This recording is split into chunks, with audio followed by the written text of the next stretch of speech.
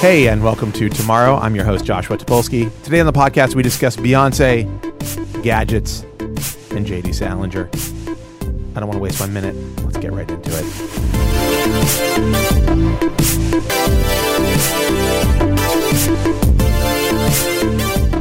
My guest today is a former editor of Gawker, founder of IRL Club, or as I like to call it, the IRL Club. I actually don't like to call it that. And current senior editor at New York Magazine and the leading voice of SelectAll, a brand new technology and internet-focused blog. Sure. Site. On NewYorkMagazine.com, or probably as part of NewYorkMagazine.com. My guest is, of course, the beautiful, the illustrious, the sexy Max Reed. Thank you, Josh. Max, thank you for coming. What an introduction. Well, I try. I mean, in that I don't have anything planned, and then I just say whatever I can think of quickly. Well, staring at me and you thought sexy, that means sexy. a lot. Though I do describe many guests as kind of like sexual or sexy, so it might just be a little bit of a go-to. Thank you for doing this. Now, Max and I know each other socially. I'm going to admit that. Yeah. Full disclosure, we've spent some time in social settings That's where absolutely we're not, right. Working. Mm-hmm. And we've never worked together. No, Yeah, though. Full disclosure, we've never worked together. Full disclosure. But we've worked in a similar industry. Yeah, and in fact, I am now at the head of a gadget blog, which is Are you calling it a gadget blog? sort of jokingly, yes, Yeah. because it gets reactions from people who used to run gadget. Well, blogs apparently, or gadget read blogging is back. blogs. Yeah, well, on Facebook, and Facebook only. Here's all I have to say as far as gadget blogging is concerned. Okay. What's a gadget, and what's a blog? You don't have to answer those. Those are more like put them out. I want them out in the atmosphere. Maybe check If back. you want to answer them, you can. I think the SelectAll is going to answer those questions itself just through its very existence. Very promotional. So SelectAll it was previously for several months in kind of like a larval form known as Following. Yeah. So it was started. We started in November of last year. It was originally a what they call a pop-up blog at New York, which is one of these things where you get a sponsor to come in and essentially sponsor a month or 2 months worth of a blog, editorial independent. So we had 2 months in November and December, and they were pretty successful. People liked it. People were reading it. I can only imagine the reactions of New York Magazine when they were like, "Oh, this is what happens when you write about technology on the internet." My guess is it did pretty well. It did pretty well. I mean, because New York Magazine did not have like any kind of technology or internet component. I mean, not really. They've written some very smart stories about the internet. Yeah. But like Jessica Pressler has written some really great stuff. Yeah. And Kevin Roos is prior great. to Adrian that. Chen has written some stuff. Never heard of him. David Wallace Wells does some excellent technology stuff for He's the magazine. He's great. But yeah, and they liked it. They felt like, and I felt like we were sort of finding a voice and doing something that wasn't really being done elsewhere, and fit in very well with what New York Magazine, the sort of institutional voice and the ethos. And so the vibe. We decided to turn it into a permanent thing. And you changed the name. Yeah. I mean, Following initially was, and the name reflected this, kind of a very lifestyle focused, like experience focused site, particularly about the internet and social media. And we decided that we wanted this to be about technology in a much broader sense, and following And the culture of technology. Yeah. At that intersection of technology and culture. Can we talk about that phrase actually? Because The Verge used that. Since I fucking invented it, I would love to talk about it. Well, so Mashable's been using it for a long time now. Not as long as we've been using it. You guys had it first. Absolutely. Were you the originator of the intersection between technology and culture? I believe so. Yeah, you're willing to take credit for it? Maybe P. Cashmore will be like, hold on, mate, or whatever he would say, because I think he's not from the U.S. I'm fairly certain that was our... Right. That was our baby. I mean, this is like the phrase is a joke around gadget bloggers at this point, because it is at this point basically meaninless. A little cliche. Well, when I really want to like kill the metaphor dead, I say, well, it's not really an intersection anymore. It's basically the same street. So, okay, right. So, and then if you really want to kill the metaphor dead, the big difference between us and The Verge is coming from the technology end of the street, and we're coming from the culture end of the street. I guess if you say so. Yeah. I mean, at this point, obviously, I'm not at The Verge, so I can't comment on which direction they're coming from. There is obviously a ton of culture coverage there. Yeah. But, culture coverage from that perspective or viewpoint doesn't necessarily mean that like you're actually meeting at the intersection. No, and it's a little Like different. I'm sorry, but like reviewing. Sorry, not to cut you No, off. no, please. Like, you know, like reviewing the new Beyonce record No. isn't actually. I mean, not. I don't even know if The Verge did it, but it's not actually at the intersection of technology and culture. it's not. It's just like a culture thing. Yeah. That's a music review. Right. It's a sort of review an drafted album. on top of a culture site. And I think there is a little more nuance to it. No, and I think what we do or what we try to do is write about technology as a culture, technology as an experience, as like a human experience. Right. And that was the idea with The Verge. Right. Was I mean the basic idea, and this is an idea that I still feel very strongly about, is that it and we actually had to unlearn. Is that a word? I don't think it is. Yeah. We had to unlearn a lot of bad habits from our AOL Engadget days where we were doing straight up gadget blogging. Yeah. Which was very like feeds and speeds, like nuts and bolts, like how is this screen? What's the resolution of the screen? That kind of stuff. And in the first year, I've probably told this story 100 times. Like if you've listened to this, you probably heard this story. Like this is the 51st episode of Tomorrow, and I've told this story 49 times. But we cut back on what we actually were producing by like 25 or 35%. Like we were just like cranking out these like gadget posts and just like rando shit. You know, like we weren't doing routers, but we were doing things that we thought we had to do because it felt like we had done it and our audience wanted it. But then what it turned out was like what the audience really responded to was much more of the what is it? Why does it matter? Yeah. Who made it? Like what's happening next? Like that Totally. stuff was a lot more interesting. Or you know, when we did pieces like. Sorry, this is me talking about myself now, and I feel kind of No. Even though you've entered my space. I'm you've entered our space, so and you sort right, of, I'm sitting at the foot of the master, waiting. really for, are. I'm receiving all of the lessons. That is good shit. We did stories like the history of dubstep. Right. We did stuff like the story about a face transplant and things that Right. were like not really even in. What they really felt like was there's a culture that is. The lens and the mirror of the culture is technology. Like this is like this generation sees the world differently, and can we tell stories from like around from that how that generation sees the world and what they're interested in? Yeah, absolutely. And to me, it's also I think that people, and this has always been true. Lifestyle coverage, sort of coverage about how people live, tends to get kind of laughed at and overlooked. I think, but I think people really like to know, they like to have voiced the way they are living their own lives. Right. And if you can articulate, if you're a good writer or a good editor, if you have the right ideas, if you're a smart critic of culture, if you're able to go in there and say, well, look, isn't it interesting that we're all, undertaking this particular behavior right now, and here's what this means or maybe means or doesn't mean. Right. I think you're doing a service to people. I mean, I agree. I think that increasingly, like what I'm desirous of from the outlets that I read or from the people that I read or watch or whatever, interact with in some, meerkat or whatever. But what I want is for somebody to ask questions that other people aren't asking. Totally. And to look at a cultural happening or a person in our culture or a thing in our culture and say like, have we looked at it this way? Have we talked about it this way? Yeah. That's interesting. Yeah. And I think there's not that much of it. No. And there's a lot of like X-Men trailer, 5 things about the X-Men trailer. Yeah. Like it's pretty typical. And the truth is to me, all the exciting stuff in culture is happening on technology or around technology or, That's right. Through technology. That's right. Just look at Beyonce's new album, for instance. It was released in a horrible way on Tidal and then re-released but you know what? Actually, so Beyonce is a really good example of her album technically has nothing to do with technology in the sense that like it's not like she used a new synthesizer to make it or like had some incredible like version of like a sample that anyhow. But what's interesting is like we can talk about what scarcity means and what exclusivity means, and in the age of technology where the physicality of an object is no longer a limitation. And this is an ongoing conversation that I think is really interesting that directly impacts everybody who is like alive and a consumer right now. It's like, what does it mean when everything is basically, you can replicate it and you can get it for free. Yeah.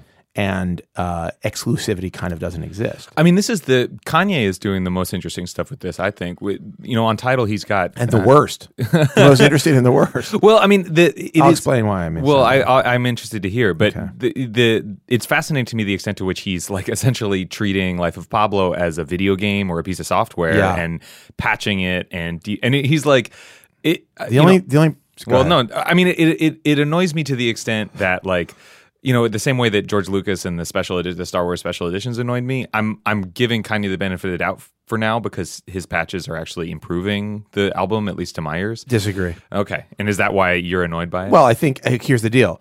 You want to create an evolving work, totally. I mean, listen, it's his discretion. He's the artist. Yeah. But I think if we really are talking about like the album as a new kind of product, if like you are going to make revisions to it, I think you should offer revision history. Yeah. And I should be able to go back and look at like the original version of Fade versus the new version of Fade. One's better. It's the original. Well, it's actually, I don't know if it's the original. It's the first one that I heard on Tidal. But like, unfortunately, I can't say what version of that was because I don't know when Kanye changed the version. Yeah. So like in one way, it's like kind of an amazing piece of art that he's even doing it. Yeah. It's extremely annoying. Right. On the other hand, I unsubscribed to Tidal and I listen to it on Spotify now. Oh, yeah. I mean, so whatever that version is, as far as I'm concerned, the version. Well, that's the thing. He's not re-releasing tracks on Spotify No. because that fucks with his bottom line. Right. And like we could talk for days probably about how Kanye was like, I'm never releasing this on Apple Music or Spotify. And then literally like 2 weeks later, it was released on Apple Music and Spotify. Because like at the end of the day, like he is $53 million in debt. Yeah. Well, and Beyonce, it ended up off of Tidal and onto Apple Music and Spotify within 2 days. Tidal is, but first off, she's got real motivation because Jay-Z fucked around on her. I think as far as we can tell, and that's like Jay-Z's baby. Yeah. And so she's got to get the fuck away from it. Yeah. I mean, Beyonce that's like another slap in the face to him. On top of an entire record about his cheating ass. Right, about his infidelity. Yeah, well, it's to have right? it. Because that's a lot of the record is about that. From what I can tell. I mean, do you think... I don't want to read into it. Well, right. How much of it do you think is... I'm sitting right here as an expert of Beyonce. Okay, Ryan. Ryan, do you think that it's autobiographical? He knew everything she was going to say. And he's one of the people that signed off on the record entirely. Maybe. She's so I think Beyonce. he knew I don't think he can like be like no. Well, no, but I think he knew going out like this 50% of this is autobiographical stuff we're airing, and 50% of this is a continuation of the storyline we had with the Mr. and Mrs. Carter World Tour stuff. Yeah, he's like, this is gonna make so much money. Yeah, he's like, you want to use our personal life? No. I think the millions and millions of dollars will soften the blow of being exposed Obviously. In this way. I mean, the bullshit Pomo dumb thing is like her business. You could say her art or her business is her life, is her personal life. Yeah. And the album is a promo for the rest of that. Like, the end of the day, she's making money off of the tours. She's making money off of sponsorship. She's not making money off of Spotify plays or Apple Music downloads. Not a lot of money. It's a pretty good record. I think unrelated. It's a great record. Unrelated. Yeah. I love it, man. I was like, okay, so I'm not, I probably shouldn't say this. Say it. I'm not that big of a Beyonce fan. I haven't really been okay. Ryan's like, I quit. This is a guy who has power over how your voice is going to sound. I just haven't, I thought Formation was like the first interesting thing that I've heard in a while. Wasn't the last record like about how much she loves sex Jay-Z? record? Yeah, it was like but she's also like, she goes back and forth. There's like a pendulum. I mean, to me, that one of the interesting things is like, now that we've completely abandoned the idea that recorded music is going to make money in and of itself, you see stars like Kanye and Beyonce feeling a lot more free to make records that have no singles. Have you seen her activewear? I have seen the activewear line. I mean, I'm not an activewear expert. I'm in activewear right now. People don't realize that I'm in a pair of cycling shorts and a tank top. What is it called again? Park? I can't remember what Beyonce's line is called. You should look into it. I don't know if they make it in your size. We got a Peloton. You familiar with the Peloton bike? Yes. And I rode it for the first time the other day. And? It was amazing, but boy, that seat. Yeah. It did a number on It's hard. You walked a little funny. Later. It's like really hard on the sphincter. Yeah. It's hard on a part of your body that normally doesn't get a lot of attention. Let's put it that way. Depends on your life. I guess. You know what? That's very true. Anyhow, getting back to technology. Getting back to technology culture. So you launched Select All. Yeah. And This was on Wednesday. This was on Wednesday of this Yeah. week. This will air on Monday. People can So visit this will have been NYMag. last week. Yeah. It was launched. Yeah. nymag.com/selectall. Or You don't get selectall.com. selectall.com? We got selectall.com too. Really? Yeah. What'd that cost? Do you know? I don't. They Pretty don't, penny. Yeah, they don't tell me. New York I don't- Magazine, they got money to blow on URLs. Anyhow, so it's actually here's what I will say, and I had been following. I've been following it. Yes, nailed it. As you're supposed to. Slam dunk. I think this thing is over. Pack it up, Ryan. We're good. It's good. It's smart. It's interesting. I think it has a distinct vibe that is. It feels of the internet, very like clearly of the internet, and like a part of like the fabric of the internet, which I like a lot. It feels like granola-y in the best way. When I talk about like my best and favorite things that like are publications, it's like the granola of like these weird little bits and pieces that all fit together and make like a delicious Oh, that's such a good metaphor. breakfast. Yeah. I actually think like the best magazine or publication is like there's some almonds, there's some granola, and there's like a raisin in there. Maybe you have some fruit, a little honey drizzled on top. There's maybe you're going for the yogurt. It's all these things that really shouldn't go together, but Yeah. when you get in your mouth, it's an amazing experience. Yeah. So it feels that way, and it's not like a one track like we just do.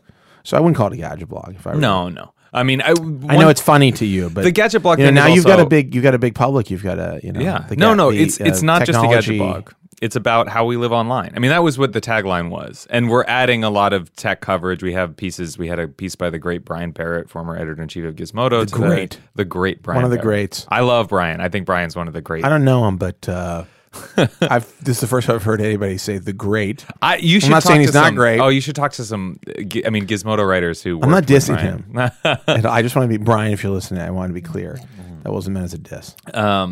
So we have all this sort of consumer tech coverage that we're trying to figure out how that, how New York Magazine readers are going to want that and how we can do it. How in a do way they that's- want it? Because they're at brunch. They have like a. They're smart, They're sophisticated. they're wearing glasses at brunch. I mean, and if they have eye problems, They do, sure, they yeah, if do. they have bad vision. They do. You're saying all New York Magazine All New readers York. have bad vision. I'd like to see that. I mean, I'd love to see a demo. I'd like to see some demo on this, but my guess is Glasses like a readers. pretty high percentage of New York Magazine readers also wear glasses. I mean, in print, that's probably true. It's an it's older such a readership. fucked up generalization, but yet I feel in my heart that it's true. People still need, even if you disparage sort of like, gadget blogging, what did you call it? You had a phrase for this, something in specs or feeds and speeds. Yeah. That used to be that was like a Steve Jobs diss. Ah. He would be like, I think he was like, oh, they care about feeds and speeds, but we don't. Right. So that stuff is not interesting to New York Magazine readers. It's not interesting to anybody who's not like a serious gadget enthusiast. But people do want to know how they can make their lives better using actual tech. Right. And this has been true. Like magazines have always done this. New York Magazine has Strategist. It's a useful buying guide, a useful consumer guide. So it's a question of how do we write good writing that helps people know how to improve their lives. And I think that we can do that. I think that it's people are so burned out on 15 years of boring old feeds and speeds gadget blogging that they don't think enough about Well, that kind of writing. what I thought was good about the Wirecutter, your old buddy Brian. Wait, did you know Brian? I mean, do you guys work together? I at mean, all? we've met a couple times. I don't. That's so interesting. That's so interesting to me because I think of all the Gawker people as like they all are buddies. Weirdly, I didn't. I mean, I'm good friends with a lot of the Gizmodo writers, ex-Gizmodo writers, like Matt Buchanan and John Herman and John Mahoney, Dan Sure, Nosowitz. right. But those Oh my guys God, are there's guys. so many of them. Yeah, there's a lot of them, right? And also so many in like the circle of people that you and I both know. But like I think of Brian as being part of that, but he's actually not. Like that's a totally different generation. No, yeah. I mean, he was their Joel. boss. Joel is part of that generation. Yeah, Joel has spanned Johnson, all generations. who was recently on the podcast. Yeah, and But I thought, sorry to say about You the were talking Wire. about the Wirecutter, yeah. Well, what I thought was good about it is like, and we also were sort of evolving this at The Verge, where it was like it's less about like this phone does this, and more about like, okay, you need a phone. yeah. How can we help you? Which figure out- one yeah. should you? Because like seriously, they're all kind of the same. Like which Totally. one is the best one for you? Right. It's the iPhone usually is the answer. For most Right. people, it's the iPhone. Although I have to say, I've met some people recently in my life who I'm like surprised they're Android users. I don't want to get into this debate, but I'm Sure. like, that's weird. You're Yeah. an Android user. Well, who in your life are you surprised about? I can't name names. Oh, are we, But this people is who are like, important. not important, like people who work at large businesses doing like relatively like sort of executive level jobs. Yeah. Where I'm like, you're obviously an iPhone person. And they're like, oh yeah, no, I like this launcher. I What- have an HTC and I like this launcher. What models, like what phones do they have? HTC, Yeah, Samsung, obviously. obviously. Corey Sika, who is now at Vox. Yeah. Who was previously all founder and a former Gawker editor.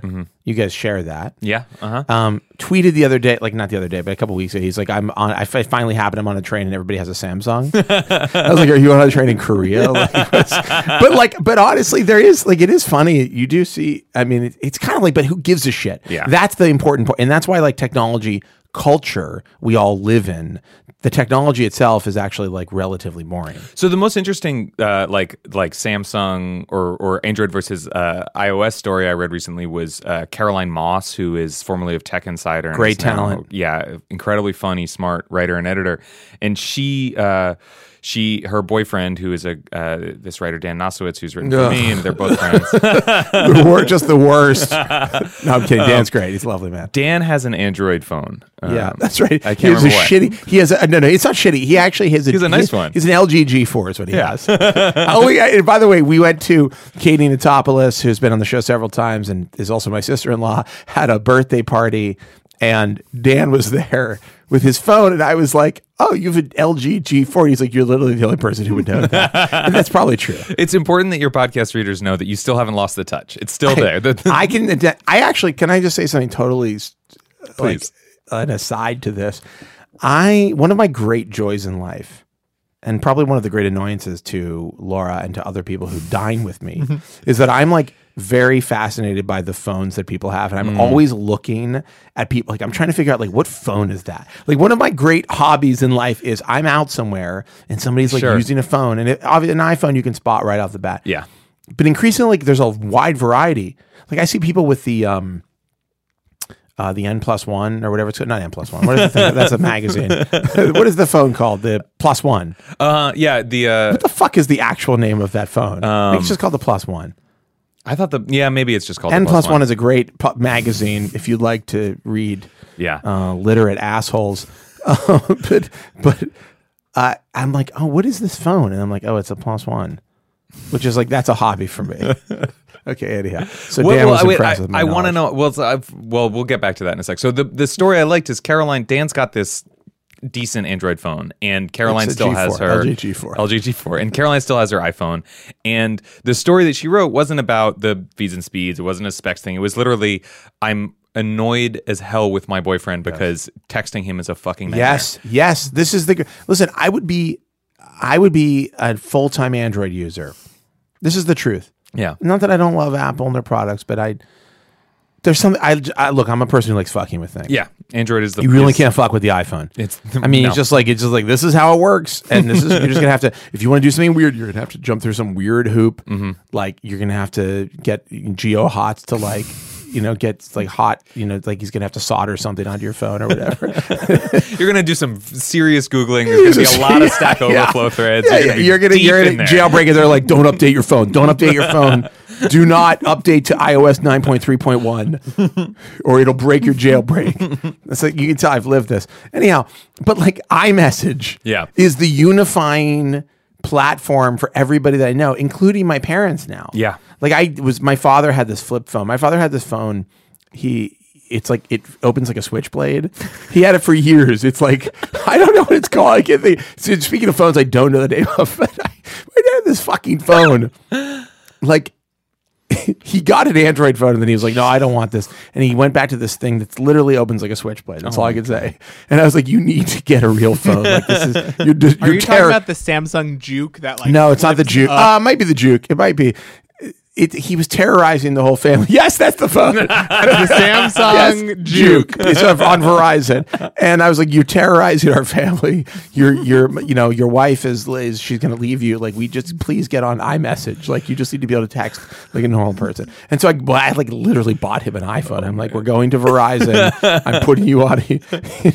But like, so now we're all keeping trapped. the family together. We're Right, fucking trapped. It's BBM all over again. And I'm in like, I have to say too, something that's really good for Apple is a huge amount of activity that used to be like on Twitter or even Facebook is now in group iMessages. I'm in like 5 or 6 group iMessages. They got with you. friends. No, they got you. And so long as that is how I'm spending lots of my day, right. I can't leave the iPhone. It sucks. It's so annoying. Also, iMessage isn't that good. No, it's like it kind of doesn't work that well. Well, and the whole thing is the thing for me is it's like it's terrible, but it was so much worse 2 years ago that you've like fooled yourself into thinking that it works. Oh. It's You're like, I'm getting my messages. Yes, exactly. Don't you feel like app buy-in is because for me iMessage is a thing, but like at least they've integrated where you can sync your MMS to your computer. I feel like I have $400 in apps that I'm not willing to walk away from, even for like a free phone. Right. That is a real thing. I mean, nobody's like, you have to rebuy like Clash of Kings or what all of your like whatever there are things you can buy on Clash of Kings, gold or something. I'm sure. You're like, oh shit, I'm not going to buy this gold again. I already bought all this gold. Well, I can't leave my phone because of the digital gold. Yeah, we're laughing about it, but it's fucking true. Oh, there's a whale out there. I bought some Candy Crush shit. Mm-hmm. Out of like the thing I swore I'd never do is like spend money on in-app purchases in Candy Crush. It's more like I'm waiting for a train and I need something positive to happen in my life. Yeah. And I can't get past I cannot like get it through a level of Candy Crush, which I haven't played in a long time. But like, then I went to an Android phone. I'm like, oh yeah. And it's like, oh yeah, none of my shit's here. I'm on level 1. I played to level like 128. Now I'm on level 1. Yeah. It's a nightmare. At any rate, that's how they get you. That's called platform lock-in. It's the worst thing that has happened to us in the past 10 years. And every platform, I've written about this recently in the New Yorker. Every platform, especially though, like a platform like Facebook, wants you to be part of that platform and never leave. Yeah, and I mean, so what would your solution be? Like a user's bill of rights kind of a thing, like you can get your data out no matter what. No, and it's not about data. The data is just like sits there. Like, what are you going to do with your fucking data?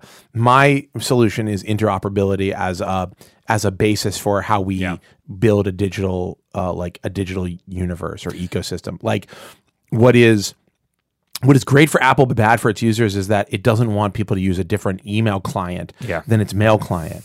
And like, that's fine if every one of Apple's like ideas about design and interface work for you, but they don't work for a lot of people. And so for a user, you're like locked into this weird fucking game of hopscotch or whatever over or around Apple's shit, and it's not very good. And so like at the end of the day, like if we're really honest with ourselves and if Apple's really honest with itself, it thinks it provides the best user experience, but only if you buy in entirely. Only if you're like Apple's user experience ideas are the best, and they're not. No.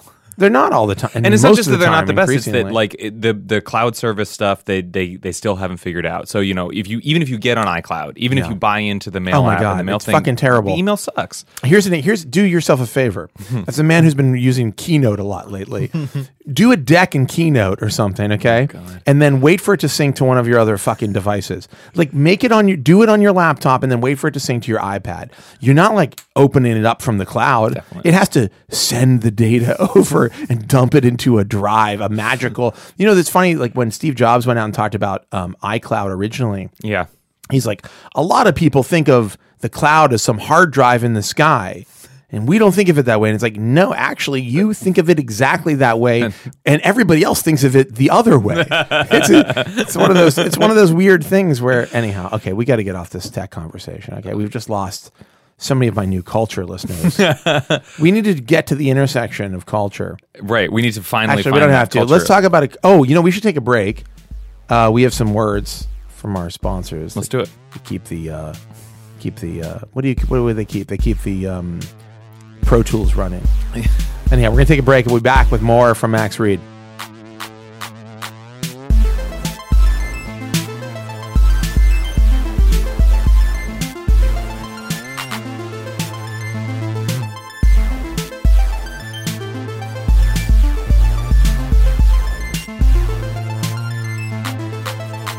let me introduce you to our sponsor, FrontPoint. FrontPoint is a modern home security system backed by the highest rated service in the business. FrontPoint uses 100% cellular equipment, making it one of the hardest security systems to defeat in the industry. FrontPoint uses only wireless equipment, making it simple and easy to set up. And FrontPoint's mobile app even lets you keep tabs on your home from anywhere. I mean, you could be in Paris, you could be in London, Dubai. You can configure the app to send text or email alerts when your daughter gets home from school, your daughter or son, or when your spouse arms the alarm at the end of an evening. You know, so you can know that your spouse is keeping things tight. Even while you're away on business. I mean, especially while you're away on business. Let's be honest. You wouldn't know what your spouse is up to when you're out of town. FrontPoint combines the high-tech security with great customer service and has received more 5-star and A-rated customer reviews on sites like Angie's List and Trustpilot than their competitors. Don't be a fool. Go to frontpoint.com/tomorrow to get your free quote on a FrontPoint system today. You may be eligible for up to $300 US in discounts. That's frontpoint.com/tomorrow. Listen, Mother's Day is quickly approaching, and if you're like me, you can never figure out what to give your mother, let alone where to get it. You know, the thing about Mother's Day is I always forget that it's happening, and then I realize like the day before, I'm like, oh my God, or 2 days before, I'm like, oh my God, Mother's Day, and I've done nothing. I've gotten no gift. It's, you know, and it's very troubling for everybody, especially for me and for my mother, frankly. Luckily, there's a great new app called Giftagram. Giftagram lets you send anyone a unique and thoughtful gift with only 3 clicks of your smartphone. Ryan, my new producer, just told me that he used Giftagram to send his mom a gift, and it took him like less than a minute, which seems insane to me, but he's not a liar, so I'm going to have to take him at his word. Look, you simply choose a gift from the curated categories, and you select a contact on your phone, and you hit send. The gift goes off to them. And here's the magic. You don't even need a mailing address to send a gift. Giftagram asks the receiver for their preferred address, and the gift is in their hands in 3 to 5 business days. I mean, that's amazing. That's insane. You know, that's like magic. I mean, that is like a sorcerer comes to your house and is like, I want to, you know, just say who you're going to give a gift to. And he does some things with his hand, and he's wearing a hat. Maybe he has a long gray beard. And the next thing you know, that person has a gift. This is some Gandalf level stuff we're talking about here. This is a Gandalf scenario that you're going to put yourself into. The gift selection for your mother is second to none.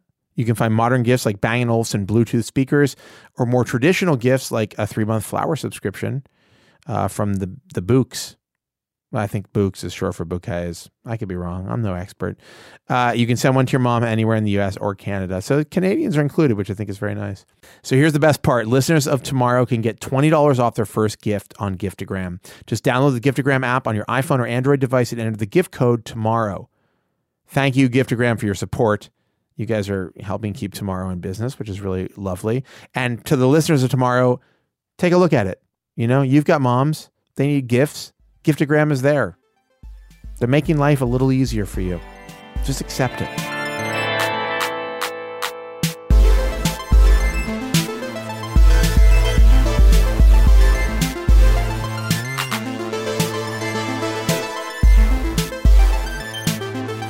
We're back with Max Reed of Select All. All right, let's talk. I want to talk a little bit about a topic that's going to make you very uncomfortable and unhappy. You had a huge controversy at Gawker about a story that you published that a lot of people did not like. Yeah. And I said, here's your chance, Max. This is your chance, this podcast, to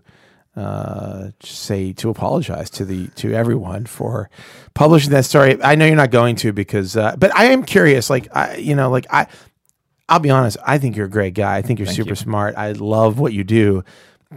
I disagree on that story. Like, I don't think that story should have existed. I don't think it should have been published. Yeah. But you have been dealing with, like, when did that story go up? This is, and just to be clear, if you don't know, I'm sorry to bring up, like, I know this is like, you don't love this, but it was a story about the Condé Nast CFO. I don't even, was he the CFO at the time? I mean, given the, do you know what I'm going to say specifically? No. I mean, it was a Condé Nast executive. Who had been who had some kind of weird affair with a dude, and he was married and had kids, and anyhow. Yeah.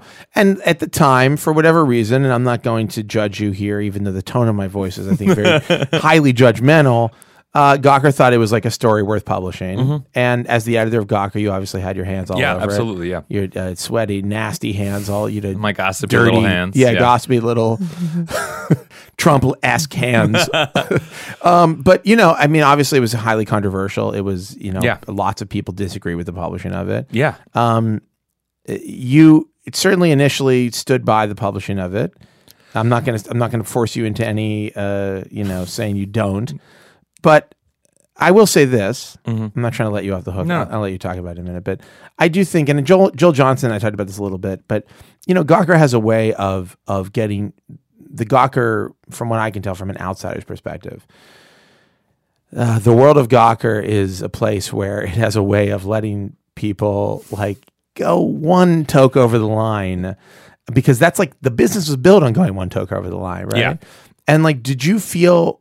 I don't want to ask a loaded question, but did you feel 100% confidence when you published that? This is a slam dunk. It's a hard question. It's also a hard question to answer, because slam dunk at Gawker means something a little different than it does. You're playing kind of a different game. What does it mean? I mean, so here's the thing. I'm sound like Maury Povich or something. I'm wary of getting too deep into the weeds on what Gawker is and what it does, because I know that most people they don't give a shit. They thought the story sucked, and they thought the story was gross and creepy, and I totally understand that. Right. And I'm not interested in trying to justify it by saying, well, you need to understand the state of media in 2015 to really know what was going on with that. But do you believe that? Believe what? That you need to understand the state of media in 2015 to know what was going on with it? I don't think you need to understand the state of media in 2015 to have thought that story sucked. I think you need to understand the state of media in 2015 to understand how that turned into what it did. Do you think? Okay, let me challenge you. Do you think you need to understand the state of media in 2015 to understand how it happened, or do you think you need to understand the state of Gawker in 2015 to understand how it happened? I think it's the same thing. Really? I think Gawker. I don't know. I think Gawker. I would challenge that. Well, see, again, already I'm getting into the I don't want to feel like I'm justifying it. But let me say this: there's a sense. I don't care. What you say is right a little bit about the toke over the line. I think the expectation at Gawker versus at most publications is that the editors push the writers and not the other way around.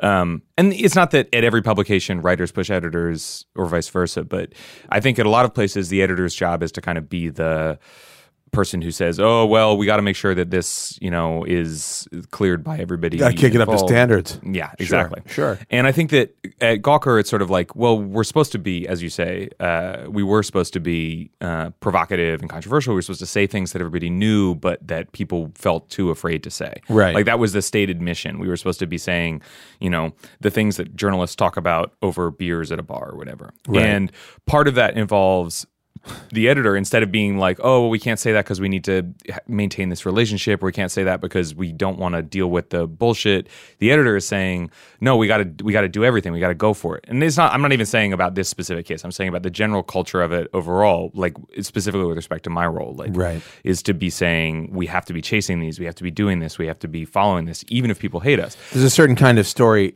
Let's say that this thing smelled like that kind of story.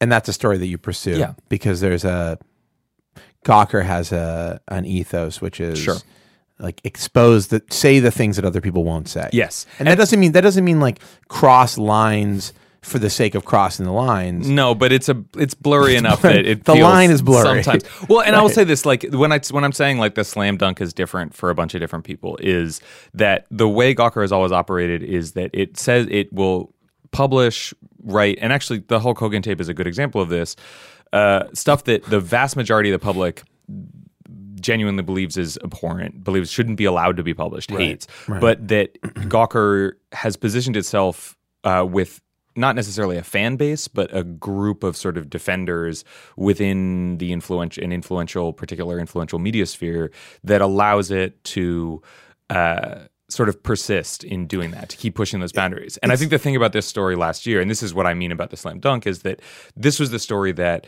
nobody was willing to defend. There was nobody sitting there being none of the people who would typically defend a Gawker story were you know what? There's a reason this should exist. Exactly. So it's like, Gawker found its hard limit. Yeah, the dam broke. I mean, seriously, and that was the end of it. And I think there's reasons related to the story itself, and there's reasons related to the current culture. But like at the end of the day, like I oversaw the publication of an indefensible story, and I regret it hugely. And it was the end of my career at Gawker. Have you said you regret it before? Not publicly. Is this something that I can? Yeah, is this you a can bankable say moment? Publicly. Well, you heard it here first, folks. Max Reed filled with regret over his publishing of a story on an innocent man who had nothing to hide. No, but so it's interesting. I think that the thing about this, I totally understand it. I also understand the reaction of a lot of Gawker editors to the pushback from the public, because Gawker's used to getting tons of pushback from the public on stories that end up actually having merit. Like, I think it's important to note, and by the way, there's not like I'm like a Gawker fanboy. I'm definitely far away from that. But it's important to say, like, Gawker has actually done some really important, really interesting journalism in the last, how long has Gawker been in business? 10 years, 12 years? Yeah, something like that. 12 years. It's been a long time. Yeah. Gawker's done some really good shit and important shit and interesting shit. And so, like, it's easy to forget that while everybody's pissed off about this story and a couple of other stories, there's a real history of doing interesting things. But also, like, I think that what's interesting to consider about Gawker is that it is really the tabloid of the 21st century, in that its level of exposure is so much deeper. Okay, so if reality television is the new television of the 21st century, like if we had like regular scripted television for 100 years, and then reality television kind of broke through as the emergent, new and at least very popular for a moment form of television, and our way of relating and communicating to each other in social media was the breakthrough 21st century moment of, we are different now in like a social space with one another, whereas like it was limited to physical interactions or very personal, like local interactions.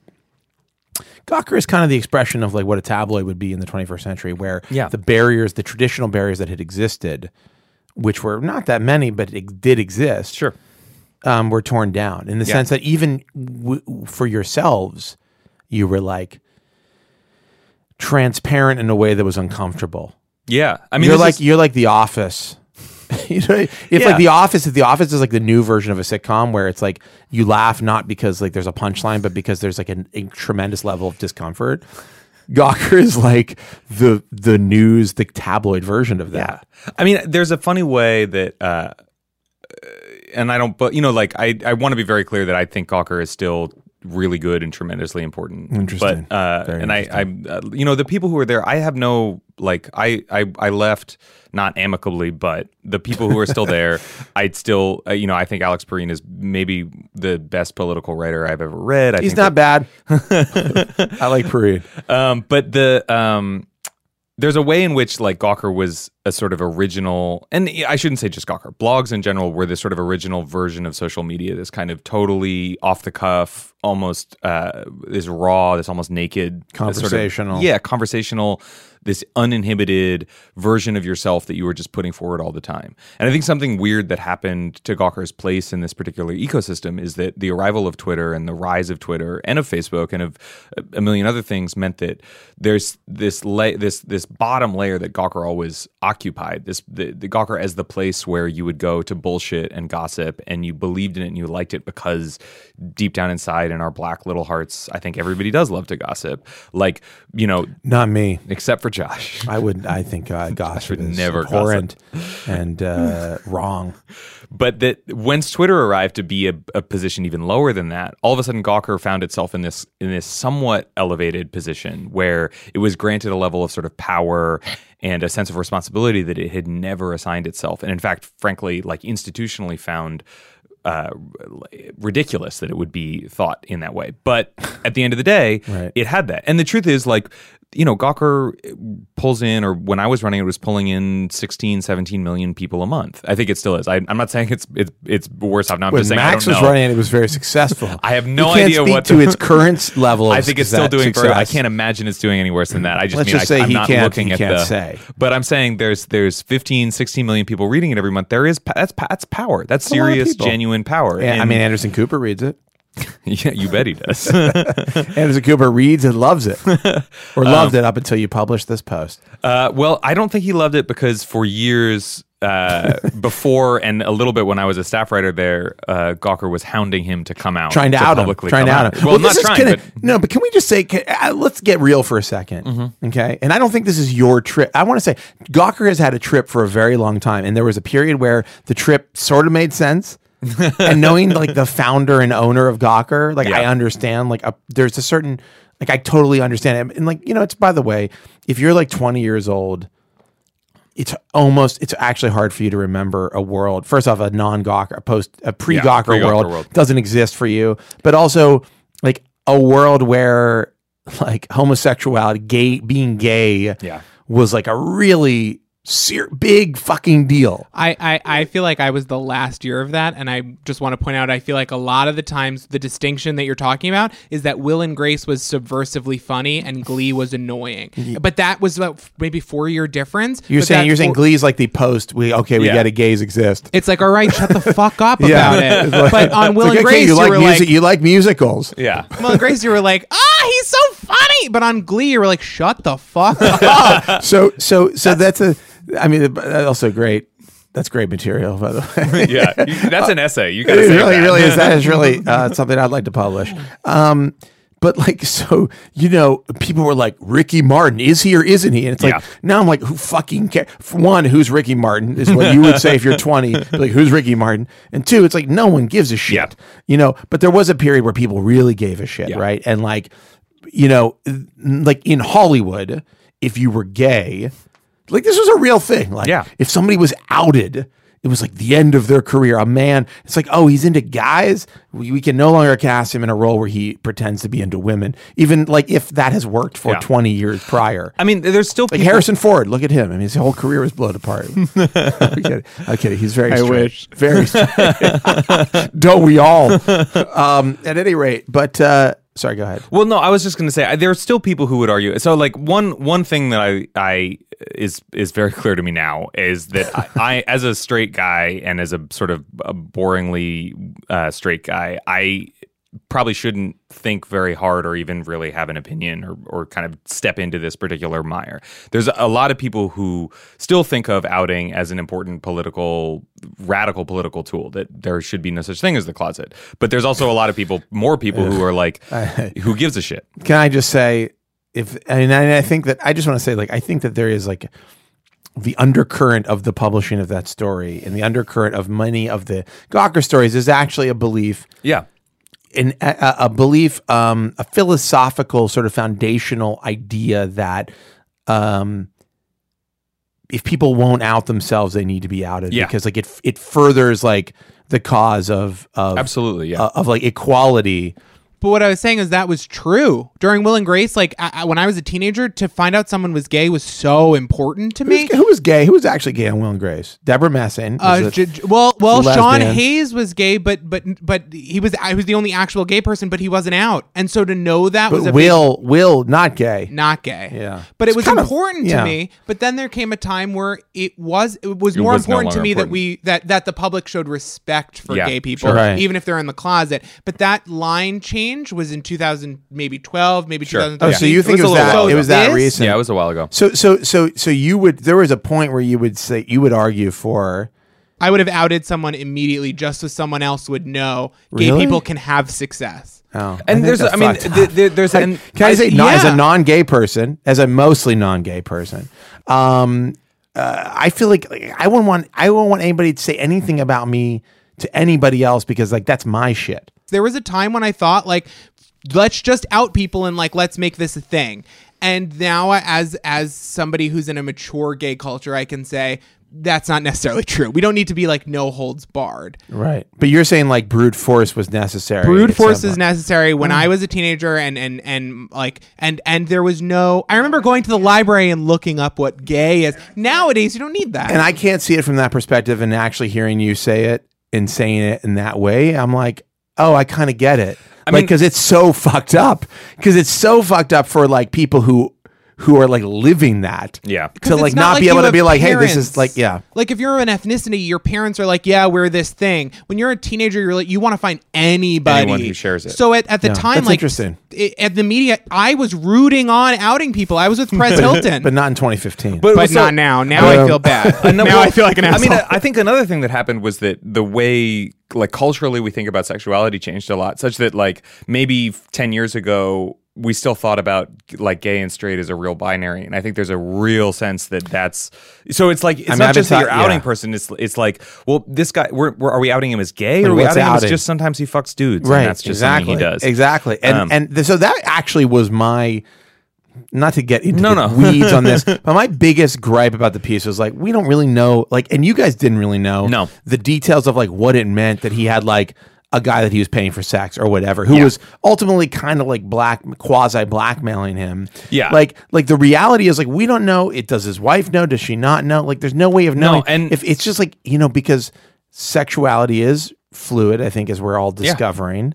Certainly, if Morrissey were here and wanted to make out with me, I would probably make out with him. I mean, the young Morrissey, not my current Morrissey. I mean, I'm, current. It's a story. I don't know. I guess you would want to tell. You'd be like, okay, I will make out a little bit because, like, it's more. I'd Morrissey. kiss, no tongue. No, I go. I have to go tongue. You want to know, is he getting good at kissing? At any rate, but like, yeah. So that's like an interesting point. Or whoever just made the point about sexuality being relatively fluid. So our whole perspective, like my daughter will not live in a world where she will laugh her ass off. I think when people are like we used to be really worried about who was into guys and who was into girls. I hope so. I mean, it's already happening. Like, if you live in New York, for sure, you meet people all the time, and they're like, whatever. Who gives a shit? Like, nobody gives a shit. I will say the one other thing I'll say is that one particular thing is about this case and about the cases like the outing that Gawker has done in the past is that since let's say 2012, is that what you said, Ryan? Like the 2012 line, which we'll just sort of arbitrarily say is the moment at which outing switched. I'm just talking about when I graduated college, but absolutely, I think that was near. I think moment. that was the paradigm is when Ryan graduated college. Well, so that at some point after the point where like outing just anybody in power became fair game, it was still sort of fair game. And fair game is such a weird thing because there's a host of reactions here. It was still fair game to out people who were in positions of influence in terms of the politics, for example. So like Gawker wrote a lot about Shep Smith, who is gay and who has a boyfriend. And wait a second. Fox News is Shep Smith? Fox News is Shep Smith. He's gay? Next thing you'll tell me one of their anchors is in Scientology. What? Wait, what? Who? Right. And wait, who? Greta Van Susteren is Greta Van really Sustren's big a major Scientologist. but she does pieces about the war on Christmas. So. Who was I just listening to somebody? Oh, Juliette Lewis just did a Stern interview and talked about being like a Scientologist. She's a Scientologist? I didn't know that either. I was like, oh, that's so surprising. I love Juliette Lewis, man. That sucks. Hey, I'll never watch The Other Sister the same way again. Well, Giovanni Ribisi is a major Scientologist. Also a huge Scientologist. And can I just say something? You know what? In the way she says it, everybody has their own relationship with spirituality and belief. And, she has hers that's grounded in Scientology, which was created by L. Ron Hubbard. And works on child slaves. Like What's different than Judaism? Like 45 years ago. So here's the question. Can you blame celebrities for being Scientologists when they get the motorcycles and the cruises and they don't ever have to be child slaves and they don't even know? Can I just say, I don't know about this child slavery, but it seems like Scientology is like a pretty good gig. Like it's celebrity Scientology. Yeah, it's celebrity Scientology. I don't know about I don't know about the rest of it. But I've met some Scientologists, having met and spent some quality time with Tom Cruise, which is 20 minutes in a green room. I gotta say, Scientology looks pretty good from here. Well, and he looks so young. He looks 10 years younger than he is. You know what? You joke, but that guy's a fucking god walking this earth. Oh, he's a machine. He's like, you ever see the movie Gods of Egypt? According He's to like Scientology, he actually is. What level what OT level is He's he? clear, which is above OT 8, which means He can move stuff with his he mind. has telekinesis. Yeah, He Oh my can- God. He can speak in any language and you'll understand him, which makes me question his accent work. Have you seen Far and Away? That's a fucking perfect Irish accent. He wasn't clear. Far No, away. that's right. He was like OT 7 or something. He had to get there. Give him a fucking break, man. Anyhow, okay. Shep Smith. Back to Shep Smith. No, I just the question of outing was sort of, I don't want to say settled, but like it's a weird spectrum and a weird continuum that has a set of politics that Gawker has actually been at the center of for a long time, and that, had I been a better editor and a smarter person, I would have been a lot smarter about navigating back then. I want to be clear too, while I'm on the record, that Yes. the story is my fault and the buck stopped with me. And Wow. in every way. Have you said this publicly? I'm more than happy to say it publicly. Okay, good. It was, Let me ask you a question. Do you regret publishing? You already said that. yeah. Having to do it over again, you would not have published the story. Sorry, I don't want to put words in your mouth. No. Here's what I would say. I regret publishing it the way it was published and at the time it was published. The thing I have said, and because I hate this kind of, I hate doing the like, if I was in that position again, would I do the same thing? Because You don't like that. well, I don't know. It's this matter like I how get valid- it, no but I matter mean, how believe valid me, it is. I have relived that day many times in my memory. But it feels like a kind of. I have a lot of information now that I didn't then. It's unfair. It's unfair to the guy on that day. I will say Unfair to the old Max. to old Max who didn't know how dumb a move it was to publish that story. Innocent Max. I will say this: we hustled to get the story done for a bunch of dumb reasons, and if we had been.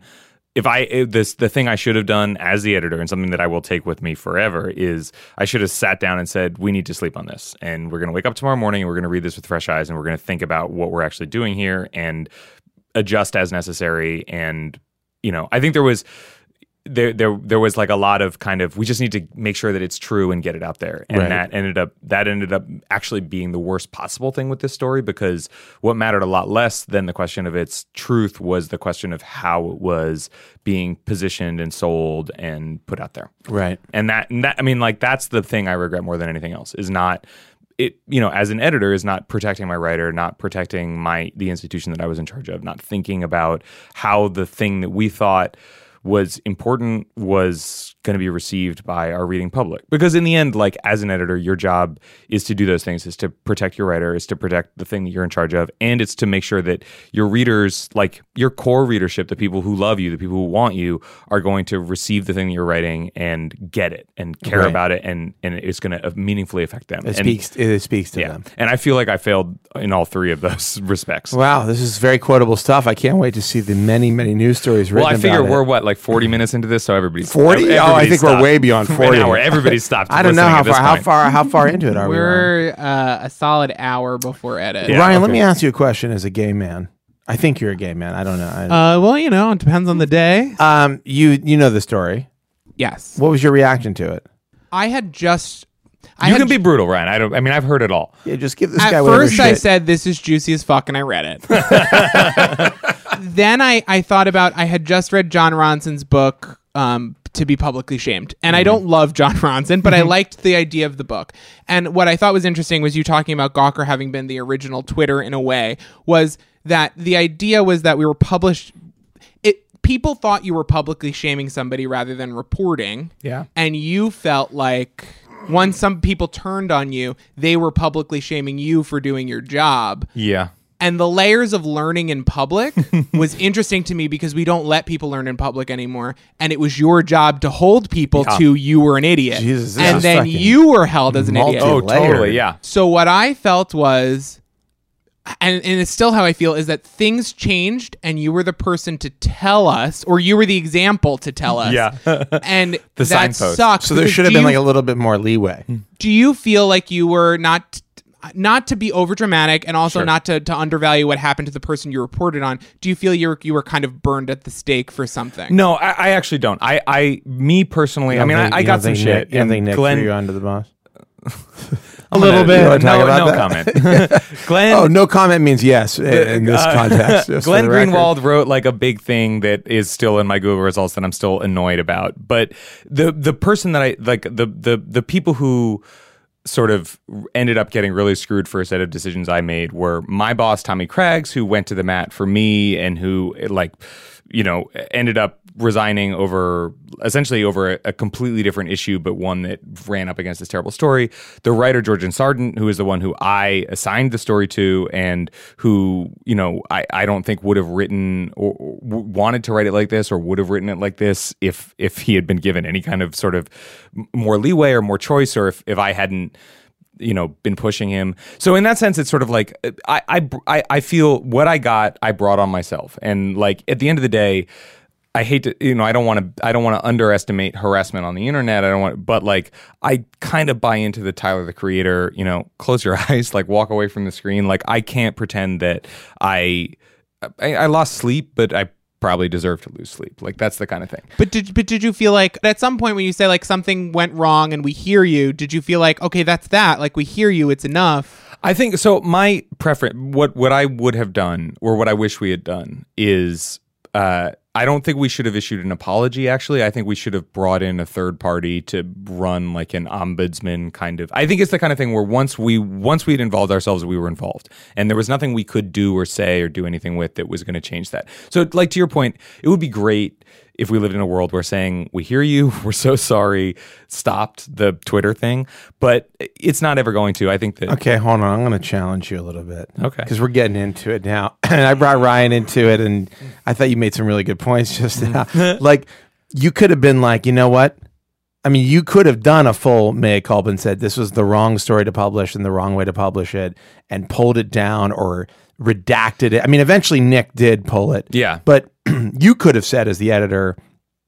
Well, so initially you defended the story, but you could have, you could have said, you know what, I've had 24 hours to reflect on this, or 6 hours, or whatever. I didn't. To be clear, I didn't even have 24 hours. I was done within 12. But the shit hit the fan in like 6. Yeah. Oh, I mean, it was really bad, really quickly. I mean, I was at a party at Nick's apartment that night with a bunch of other Gawker writers and editors when we realized, and I tweeted, which was a very dumb. This is like Glenn Greenwald again. Not to call him out because I hugely respect him, and I obviously listens to the podcast. I wouldn't want to. I'm sure Glenn is listening right now. But he wrote an entire post about my tweet, which I regret the tweet as much as anything else. It was a stupid way. This to was respond the tweet to it. that was like given. It was like given the chance, Gawker will always report on a married media executive fucking around on his wife. Right. Which was true at the time and very not true now. Yeah. But also was true like for Gawker in 2009. Yeah. It might not have been true for Gawker. Turned out to not be very true for Gawker. But like you had to learn that. Somebody there had to learn the lesson. Well, I know. I mean, I will say somebody could have also assumed that it was true. I mean, it's also the. I just say, like, you could have been like, okay, actually, let's look at this. Not you, but there were a lot of other people involved. Well, so I will say, so the things I'll say about the question of should I said I'm so sorry and all this is like, one, this happened extremely quickly, and I don't, you've been, I imagine, it was very quick at the center of certain kinds of like, and institutions don't respond well quickly to stuff, and you're dealing with internal politics in a way that you didn't realize you were, and so, but I also think. Even at the time, and in fact, especially at the time, it felt then one of the biggest reason that we objected to pulling the post down, besides the fact that sort of business interests were given a say in it, is that you can't make a name for yourself as the guy throwing bombs, and then the minute you throw a bomb, be like, oh my god, like I'm so fucking sorry, like I'm so like look, right. You take your lumps, you stand there, and this is why I'm saying you hire Eric Wemple or somebody, you find somebody smart who's willing. Well, I don't know, he was just you became a Gawker story, which is immediately. I mean, which in some way probably a lot of people it was inevitable, I think too. Right. And I guess my point, more to the point, is like there's a lot to say about maybe we should have said sorry, maybe we should have figured out a way to handle it, but the taking it down felt like a bridge way too far. That like if we stood for anything, it was when we fucked up, we stood up and we let people throw shit at us, and trying to hide that, trying to sweep it under the rug, like and especially I will say too, the other context of this is that we'd made a huge we made a lot out of BuzzFeed taking down a huge number of posts earlier in the year. Yeah. Which is like the last thing you want to do is spend all your time, dancing on those posts' grave and then be like, oh, but we fucked up too. So now we're going to do the same thing. Well, okay, yeah. And by the way, we can talk about this for hours, and I don't want to because I think we've No, already I've done exactly what I didn't want to do. I know. But I can't not talk. I mean, I've spent so much time thinking about it. And I've spent a lot of time thinking about it too. And I actually didn't. And I don't. Here's what I think about it. Ultimately, is that like people fuck up. I'm not saying like, hey, you fucked up. Like people make decisions that aren't like the best decisions, and then like fucking we all like life goes on. Sure. And there's nobody in this world who hasn't made a decision that they regretted or went back and said like, oh, you know what, I could have been more nuanced in my whatever. My goal was not to like rake you because I think you're a very talented, smart guy, and like in the grand scheme of things, this is like a very minor. Like whatever miscalculation, if anything. We'll see. Well, we will see, won't we? But I think it's like when you're in a time, in a place, in an environment, there's a certain culture. It's like really hard. Like in that moment, it's really hard to be like, oh, I see the universe. I've zoomed out of the universe and I see it as it is, and like I'm gonna make all the right decisions. Like it's very fucking hard, especially in a newsroom, especially in. Well, this is 2015, but in a modern newsroom, and this is actually like this just happened with the Daily News and the Sean King stuff, where it's like there's a breakneck pace, and you guys wrote about it actually on Select All /following. So breakneck pace. There's like technology that gets in the way of you doing your job, or helps you do your job, and maybe you don't like know all about that technology. And like the reality is that the like there's a way like in a different age, this kind of story would have been contained in a way that was like you could deal with. Yeah. Like that everybody could deal with. Yeah. In our age, it's like there is no, it's just like the gasoline, the floor is soaked with gasoline. Yeah. And we're just waiting for somebody to drop a match. Yeah. And once the match is dropped, like everything is on fire for as long as possible, you know? Yeah. And like you don't get like, there's no extinguisher, there's no bucket of water. And I will say too, I mean, one thing about Gawker in particular is that it has built up a 12-year store of enemies who are more than happy to come out. 12 years anytime. Of gasoline. Yeah. And I like, look, I mean, you say that it's really hard in a newsroom to sort of figure out what the culture is and be able to, and like the final thing I will say about it is that, and this is the mea culpa, is finally, as the editor, right? That's my job. The sort of the final job of somebody who's in charge of something is to step back for a minute and say, you know what, like, this is not the way we should be going about this.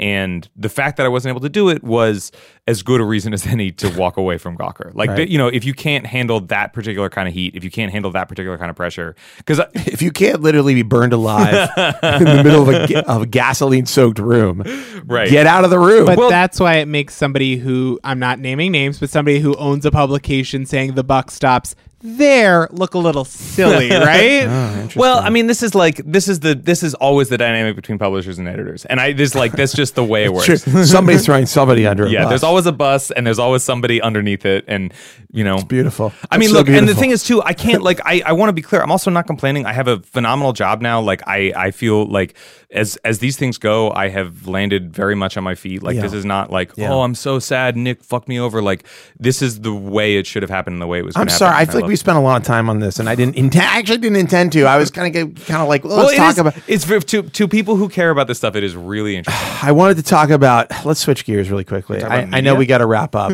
I want to talk about the state of. This is actually a good segue, and probably a good place to leave it. Like the state of media. I mean, this is our world. Yeah.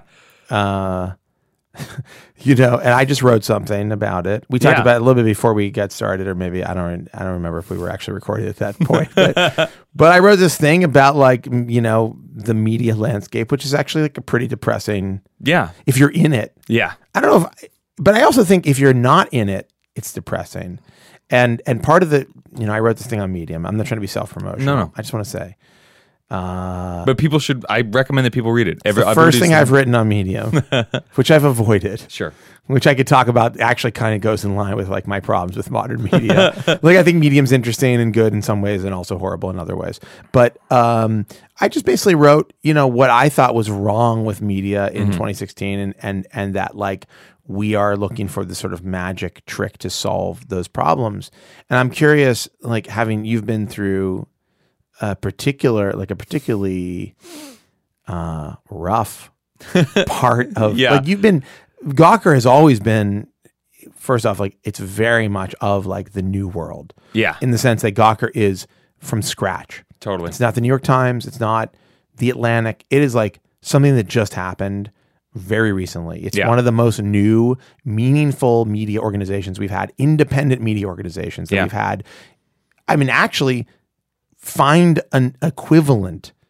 By the way, I don't want to give like Gawker a ton of credit because there's shit that Gawker does and I'm like, this sucks. But there's also a lot that they've done and that Nick has done that is really laudable and important. And so you cannot deny the value of something like that. And in fact, like when I look at Gawker, when I look at the landscape and Gawker in the landscape, I mourn the promise that a Gawker provided, which is that like we were going to build new independent media organizations that did things differently, spoke differently, used technology differently than the organizations that existed. And I feel like we're in a place now where like the threat of that existing, like the threat to that existing is probably the most important problem that we have to solve. Yeah, I think so. That's my opinion. I think the problem is that, and this is something you sort of spoke to, the systems that create and sustain media right now are so brutal and so difficult to overcome. No matter how smart and good and funny and intelligent you are, the scale at which media now needs to exist. And this is the thing I thought was great about your Medium post, is something that maybe doesn't come up often enough and should come up more, is that when we talk about the level, the size of audience you have to sustain to be a successful independent media company, you're talking about, 16 to 20 million people monthly. Like, and that's enormous. I mean, that's so many people. That's so many people. At its peak, subscriber base, Time Magazine had 5 million subscribers in America. And look, Time Magazine, 5 million subscribers you would shit on it now if somebody told you I've got 5 million uniques. They'd be like, that's nice. Yeah, who cares? But this is one reason why podcasts are so interesting right now, is podcasts have managed to sort of figure out a way to make a little bit of money, pointing only towards a fairly small segment of people. And one thing I was sort of obsessed with, and this is like, is the idea of how many, so if you want to write something smart, if you want to do something smart, what's the size of audience you can actually expect on a monthly basis? When we were at Gawker, we used to say it was like 10 million. I actually think it's a little smaller than that. But I also think that the other part of it is like, you can't just say, oh, we're going to do something smart and whatever it is, it's going to be smart. You have to think about like, okay, we're smart. Like I was talking with a really smart editor at New York, Genevieve Smith, and she was saying, well, it's not just being smart. Cat Fancy was the biggest magazine in the United States for a long time, or one of the biggest. Not true. Maybe not the biggest, That's but one a of the made biggest. Up stat. It was enormously successful. She's running bullshit on you. Cat Fancy was enormous. She didn't say that. I want to be clear. Does it still I don't want to exist? impugn. Cat Fancy still exists? I believe it does. Maybe as a website. I don't know. But the point is that like, would it? I don't think so. What You're Cat Fancy had, really nice pictures of cats. Like no, that's but here's the thing: is this is what you don't understand, is that Cat Fancy had an audience. It had serious cat enthusiasts. I believe it, and that was what made Cat Fancy successful. Now it turns out everybody's a serious cat enthusiast. Well, people like pictures, at least. To be a real they enthusiast, like moving something pictures else. more than anything. But I guess my point is that the problem we're facing now is that you have to find an audience of 15 to 20 million people to have a sustainable independent publication. But which means you have to be kind of, as you said in your post, you have to be for everyone.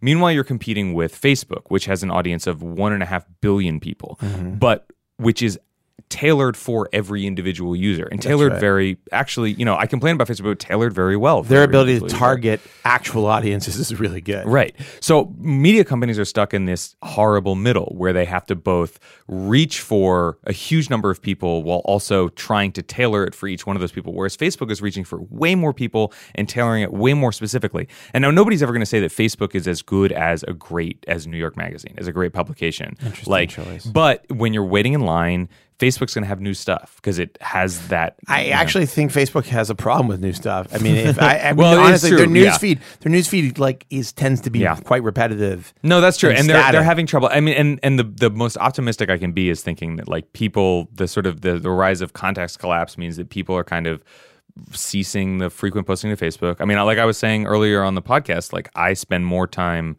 in my group messages on iMessage and in my Slacks and GroupMe's and whatever than I do, on Facebook these days. I think a lot of people do. Yeah. Well, sorry. No, go ahead. No, and so I think that the Facebook there's a potential sort of like, Facebook could potentially, like the Facebook news feed. Let's not say Facebook as a company, because Facebook as a company means a million different things, and Right. Messenger will be around forever. But the news feed is like the great competitor to media organizations. There's a chance that it could be not toppled, but diminished in influence and in competitive power. But I think it doesn't mean that the challenge goes away, because it's also like the question is, how can you make a publication that is as compelling as, chatting with your friends, gossiping with your friends, like hearing about new things from people you love and care about. And I think it's possible. I don't think it's impossible. Like I'm optimistic enough to think that, like, in fact, I know that I've written things that are better than texts that my friends have gotten. Right. But I also know that I would hope. I've gotten some really good texts. You're in my probably life. pretty I've got some great texts. a good circle. But I also know that the texts are easy to generate and free and will always come. Right. And also have like an incredible personal nature that is Exactly. not like a story. Yeah. I mean, that's like the best stories reach you on a personal level, but they're not like about like going to the movies. Right. They're like, Exactly. it's like J.D. Salinger did Yeah. write a book about, like you guys going to see The Force Awakens. Like, No. should be a fucking amazing. I would love to It'd be read amazing the book. Salinger Force Awakens book. Yeah. But I do a hard R there, didn't I? Salinger. Salinger.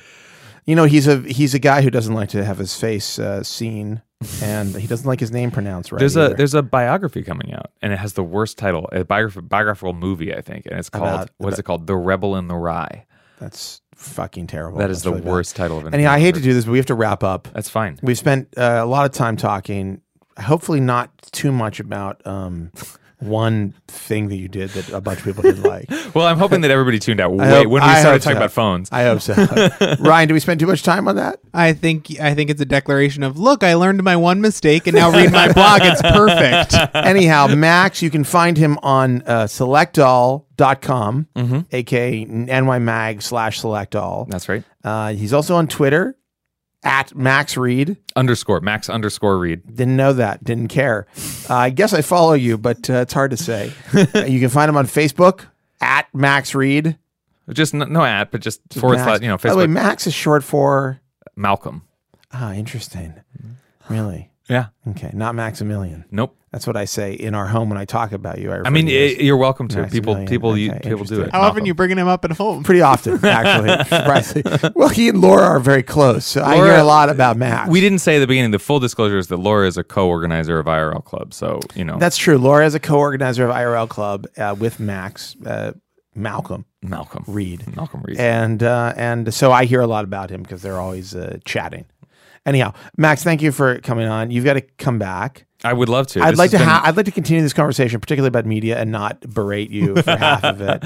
It's important to be berated every once in a while. Hopefully, you don't feel like I was too hard on you. Not at all. I'm sorry. It just happens. It's No, quite out of my control. I want to be assure very you. clear. I want to be very clear. It has been almost a year now of being genuinely berated by much worse people. And fuck those people. As I just want to say. So thank you for coming on, and Thank you. do come back. Yeah. Thanks, man.